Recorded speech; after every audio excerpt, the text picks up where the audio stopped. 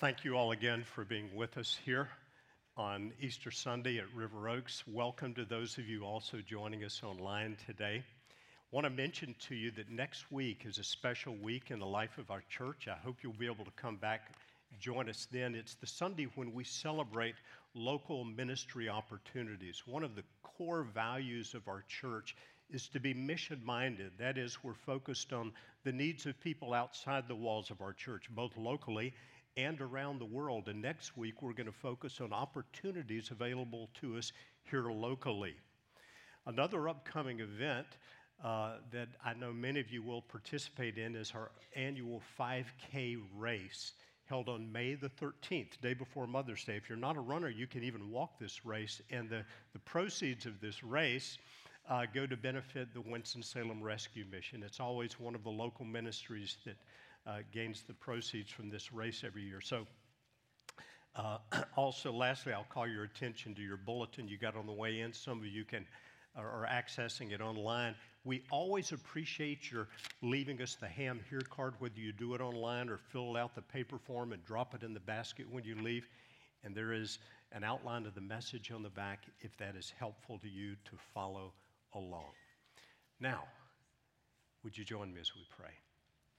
Father, we come today in the wonderful name of the King of Kings and Lord of Lords, our risen Lord Jesus Christ, who is alive today.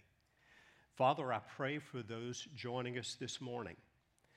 I pray that you would meet the great diversity of needs represented by the people here as well as those online. Father, for those in the need of comfort in grief, healing in pain, those in need of your direction and guidance, Lord, whatever is needed, I ask today that you would bring it by the power of the Holy Spirit. And now as we open your holy word, would you open our eyes to behold your truth so that this day we would grow to know you better and love you more. And we pray in your great name. Amen. Thank you again for being here on this Sunday when we celebrate the resurrection of the Lord Jesus Christ. The resurrection of Jesus is absolutely essential to the Christian faith. So essential, in fact, that the Apostle Paul wrote these words: "If Christ has not been risen, your faith is useless. It is futile." The resurrection of Jesus holds together the many claims and promises that he made. Why is it essential? What does the resurrection of Jesus provide for our faith? The resurrection of Jesus, first of all, provides evidence for the truthfulness of his words. We're going to be looking this morning at the Gospel of Luke chapter 24, the last chapter in the Gospel of Luke. There are three separate conversations in this chapter. The first one occurs at the empty tomb where Mary Magdalene, Joanna, and other women had gone in Jewish tradition with burial spices to the tomb. They'd found it empty, and there was an angel. And the angel spoke to Mary Magdalene and Joanna and the others and said this: "He is not here, but has risen. Remember how he told you while he was still in Galilee, the Son of Man must be delivered into the hands of sinful men and be crucified, and on the third day rise." And they remembered his words. Note what the angel says. Remember how he told you? He promised this? He predicted this? Now, if someone tells you something that's untrue about one matter, it makes you doubt the other things they say. Is that right? Have you ever gone out to make a large purchase, maybe a car or a large appliance? You've done your research before you go, and the sales rep starts talking when you get there and says something to you that you know is not accurate. Well, it certainly makes you doubt everything else that person says, doesn't it? Jesus' resurrection provides evidence for the truthfulness of his words because he predicted his resurrection. He was very specific about it. Jesus, throughout his ministry, made extraordinary claims. He said, for example, "I am the light of the world. I am the good shepherd.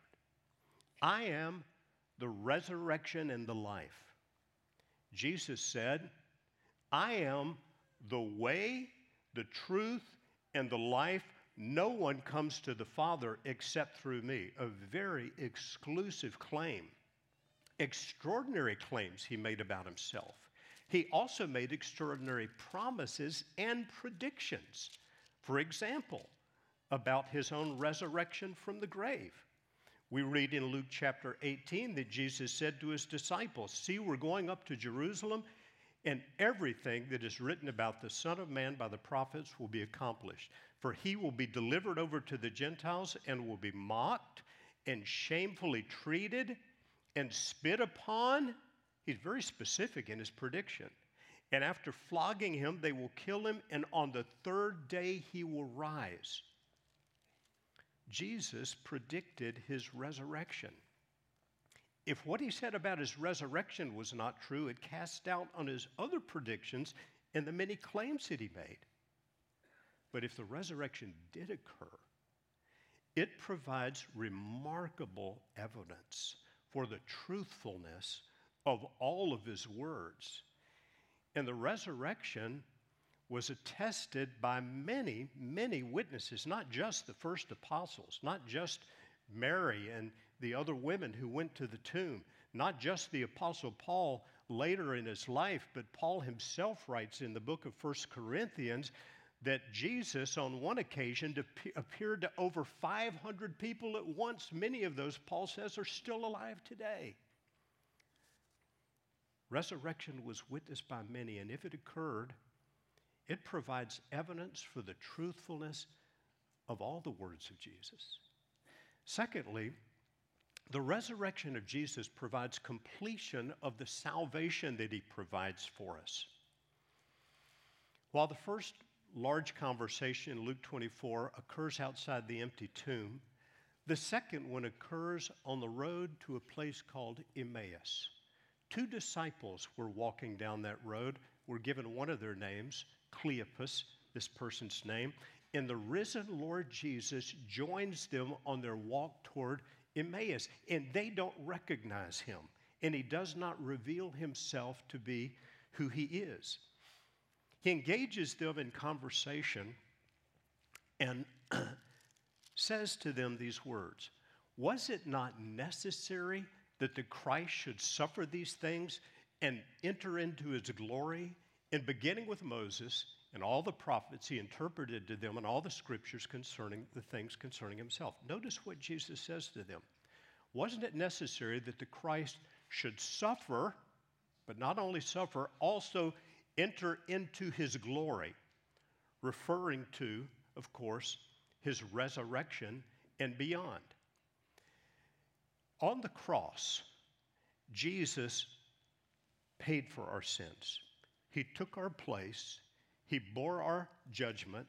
He became the Lamb of God slain for us. He became our great substitute. But Jesus does more than just atone for our sins. He saves us from something into something. And that something is his own resurrection life. Jesus, in his death and resurrection, provides forgiveness from sin and life, newness of life now and eternal life with God. The Apostle Peter wrote about this in 1 Peter chapter 3 in the words you see on the screen. For Christ also suffered once for sins, the righteous for the unrighteous, that he may bring us to God, being put to death in the flesh and made alive in the Spirit. Put to death in the flesh, he pays for our sins. Made alive in the Spirit, he brings us to God. He saves us from something into something, newness of life. We just had a couple of baptisms a moment ago, once the water cooled down. And the Apostle Paul writes about something that's signified in baptism. We read it in Romans chapter 6, and it's really worth noting as we think about the resurrection. He writes these words, we were buried therefore with him by baptism into death, in order that just as Christ was raised from the dead by the glory of the Father, we too might walk in newness of life. For if we've been united with him in a death like his, we shall certainly be united with him in a resurrection like his. Jesus saves us from something, sin, guilt, judgment for our sins. But he saves us into something, newness of life. And in eternity, we'll be united with him in a resurrection like his. So the resurrection of Jesus provides not only evidence for the truthfulness of his words, it's more than just a great witness of his many claims and promises. The resurrection completes the salvation Christ has provided because he saves us from something into something, newness of life, resurrection life, life with him now, in the here and now, and in all of eternity. Thirdly, the resurrection provides for us a new hope. As this conversation is unfolding on the Emmaus Road, one of these two disciples, who again does not yet recognize Christ, says to Jesus, "Are you the only visitor of Jerusalem who does not know the things that have happened in these days?" And he said to them, "What things?" And they said to him, "Concerning Jesus of Nazareth, a man who is a prophet, mighty in deed and word before God and all the people, and how our chief priests and rulers delivered him up to be condemned to death and crucified him. But we had hoped that he was the one to redeem Israel." Yes, and besides all this, it's now the third day since these things happened. Notice what they'd been hoping for. Now, these two disciples, only one of us named Cleopas, they're walking with Jesus on the Emmaus Road. We learn later, when they go back to tell the apostles what has happened, that they were people who were familiar with Christ. They referred to him as the Lord. They had probably heard him teach and been around him previously. They just didn't yet recognize him in his resurrected state on the Emmaus Road. But notice, though they'd been around Christ, what their great hope was for. We had hoped that he was the one to redeem Israel. Yeah, but now he's been crucified. Their hope had been dashed. Like many Jews of their time, their hope was that the Messiah was going to set up an earthly kingdom, that the Messiah would overthrow Roman rule and, quote, redeem Israel. But their hopes had been dashed with his death. It's a reminder given to us that the hope given us in the gospel, in the resurrection of Christ, is not a mere earthly hope for a mere earthly kingdom. I'm afraid there are many Christians who treat the gospel as something primarily to give us an earthly hope. Better marriage, better job, more money, a better national environment for us Christians. These things may happen, and praise God if they do. But none of those is the great hope of the gospel, what the Apostle Peter calls a living hope. You see these words from 1 Peter chapter 1 and verse 3 and 4 that spell it out beautifully. We sang about this living hope a moment ago. Peter writes, "Blessed be the God and Father of our Lord Jesus Christ. According to his great mercy, he has caused us to be born again to a living hope through the resurrection of Jesus Christ from the dead, to an inheritance that is imperishable, undefiled, and unfading, kept in heaven for you." Ultimately, the things we put our hope in on this earth are perishable, defiled, and unfading. But Christ, through his resurrection, has brought us into something that is imperishable, undefiled, and unfading, kept in heaven for you. This is what Peter calls a living hope. This is the hope into which the resurrection of Jesus brings you and me. In a recent article on the resurrection, Pastor Tim Keller wrote about how the New Testament uses the word hope in two different ways. He notes that when hope is in a human being or in ourselves, and others or ourselves, it's always relative. It's uncertain. He calls it hope-so hope. If you lend money to someone, you hope they're going to pay you back. If you're a farmer and you plant seed, you do so in hopes of a nice crop. Relative hope, hope-so hope. But he notes, in the New Testament, when the object of our hope is God, hope means confidence, certainty, full assurance. As the scripture says in Hebrews chapter 11, faith is the substance of things hoped for, the evidence of things not seen. As the scripture says in Hebrews chapter 6, such hope, because Christ has gone before us, is a sure and steadfast anchor of the soul.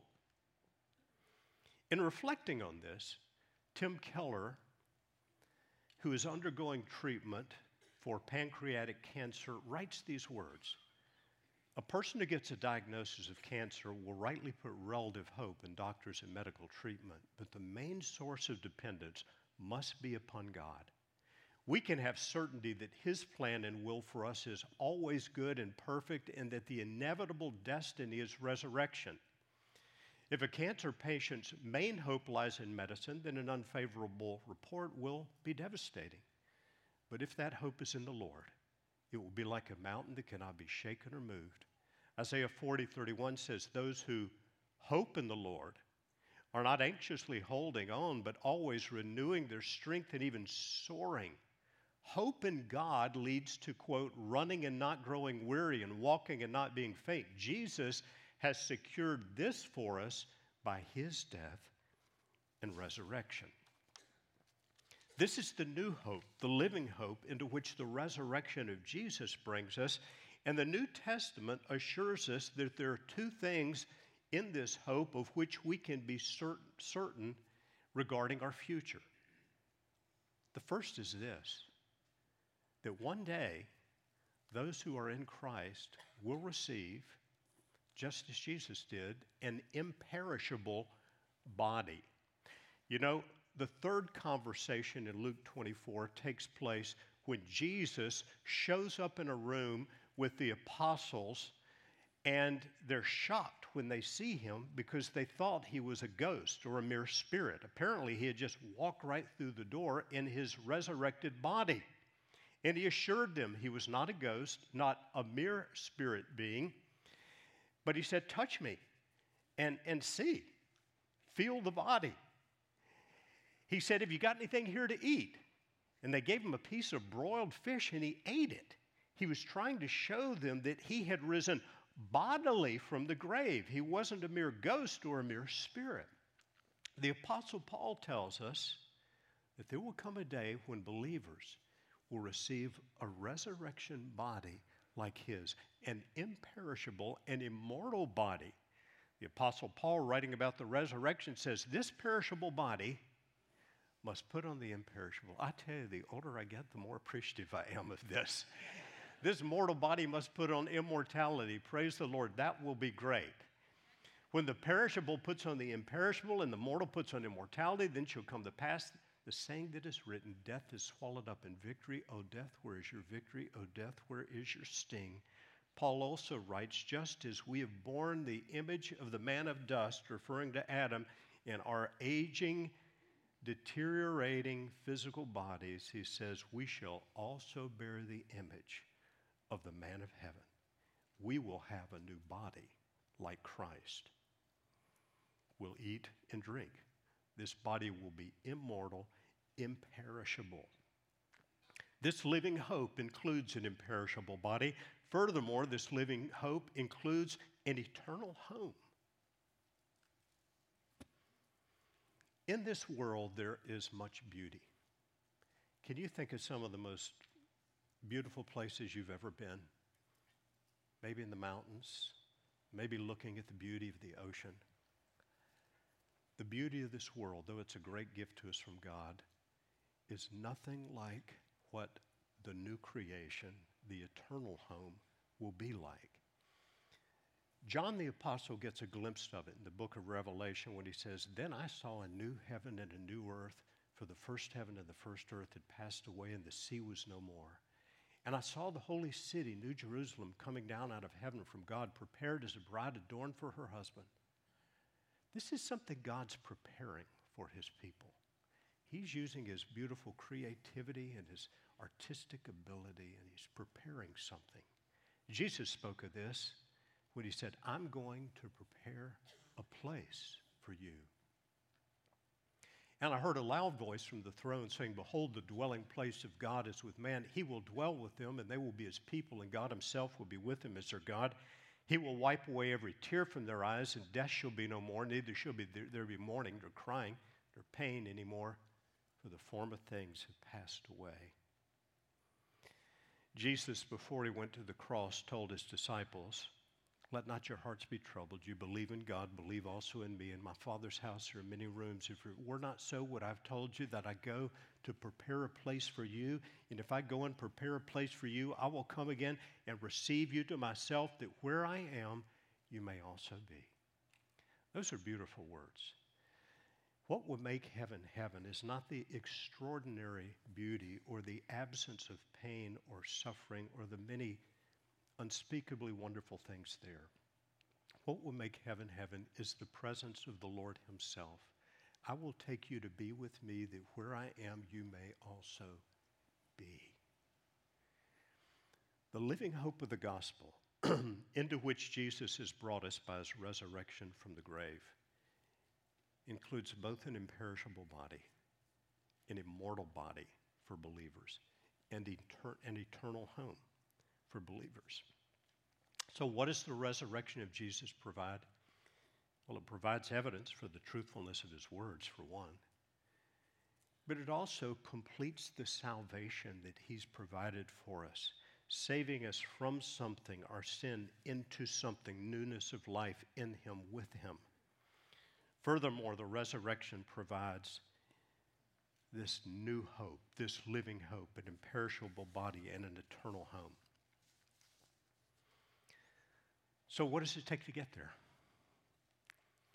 We're used to thinking that you got to do something to get something wonderful. That's just the way our minds typically work. What does it take to get there? What would it take to live in this eternal home? You know, I learned something last week. Do you know there is actually a place in our world today where if you want to live there, if you want to reside there, if you want to make it your home, you have to first have a surgery and have your appendix removed. I'm not making this up. I didn't read this on some crazy website. I did read it on the British Broadcasting Corporation, but for whatever that's worth, the BBC reports that there is a place, you'll see some pictures of it, called Villas Las Estrellas, Antarctica. It is so incredibly remote, the writer of the article says it's probably the closest thing on Earth to living on another planet. It is so distant. Even the penguins will walk right up to you because they've not learned to be afraid of human beings. I'm not sure who made this a law for this particular place, but the rationale is simply that they are just too far from any hospital for anyone to make it there in time if they should need an appendectomy. And so this applies not only to adults but to children. It's also strongly encouraged that anyone living there get pregnant. Sacrifice to live at this place, surgical sacrifice. But when it comes to our eternal home, Jesus Christ the Lord made the complete sacrifice. It is finished. It is paid for. It is done. The salvation offered to us by Christ is free because it would not be possible for us to do enough, to serve enough, to give enough, to sacrifice enough, to earn it, to warrant it, to deserve it. What Christ has done in his death and resurrection calls for us to respond in one way, and that is with faith. The Apostle Paul puts it this way: if you confess with your mouth that Jesus is Lord and believe in your heart that God raised him from the dead, you will be saved. Notice the emphasis on the resurrection. And believe in your heart that God raised him from the dead, you will be saved. Faith. Faith. Not religious works. Paul writes to the Ephesians, for by grace you've been saved through faith, and this is not your own doing. It's not based on the level of giving or serving or sacrifice or ritual you undergo. It is the gift of God, not as a result of works, so that no one may boast. Now, someone may wonder, well, does that mean then I've just got to say Jesus is Lord? Because that verse you had up a minute ago says if you confess with your mouth Jesus is Lord and believe in your heart God raised from the dead, you'll be saved. I can say Jesus is Lord. Is that all that's necessary? When we interpret a verse from the Bible, it's always important to interpret it in its context and in its setting. When the Apostle Paul wrote those words to the Romans, he was writing to a world in which to openly confess Jesus is Lord rather than Caesar is Lord could be very, very costly indeed. What does it mean to say Jesus is Lord? It's more than mere intellectual assent. That is, it's more than just agreeing to facts that Jesus really lived. It's more than saying empty words. It expresses devotion of the heart. It implies in Scripture surrender to his lordship. When Jesus, during that third conversation in Luke 24, made himself known in that room with the apostles and ate the piece of broiled fish, when Thomas, who we call Doubting Thomas, who said, I won't believe unless I see and see the nail prints, when he realized who he was, the bodily risen Lord, he said, my Lord and my God. He believed, and in his belief, there was the acknowledgement of the lordship of Jesus Christ. When I was a freshman in college, it's toward the end of my first year, I think it was March 20th of my first year of college, I was sitting in the undergraduate library in Chapel Hill, North Carolina, and someone I knew from my dormitory walked over and he began to talk to me. He had had an encounter with someone who told him about Jesus, and he began to talk to me about it and asked me about my own faith. And I said, well, I grew up in church. I've always believed in God. And if asked, I would call myself a Christian. But he pushed a little more.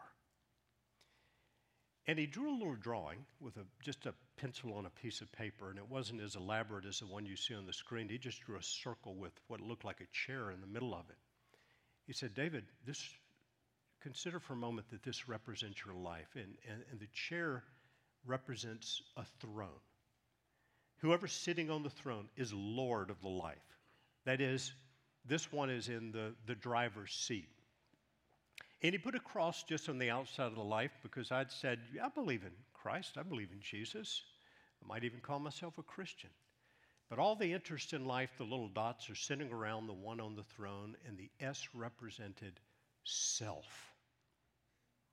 And then he drew another picture, just sketched out a circle, and on this throne he put a cross to represent Jesus with the life revolving around Christ. Jesus in the driver's seat. Jesus is Lord rather than self. He said, David, honestly now, which one do you think represents your life? And I said, well, I think I'd have to say right now, it's myself on the throne, not Jesus. He said, which one do you think God wants it to be? And I said, well, I think it's Jesus on the throne. And he led me in a little prayer. I don't remember what he said or I said, but that day my life began to change in a wonderful way.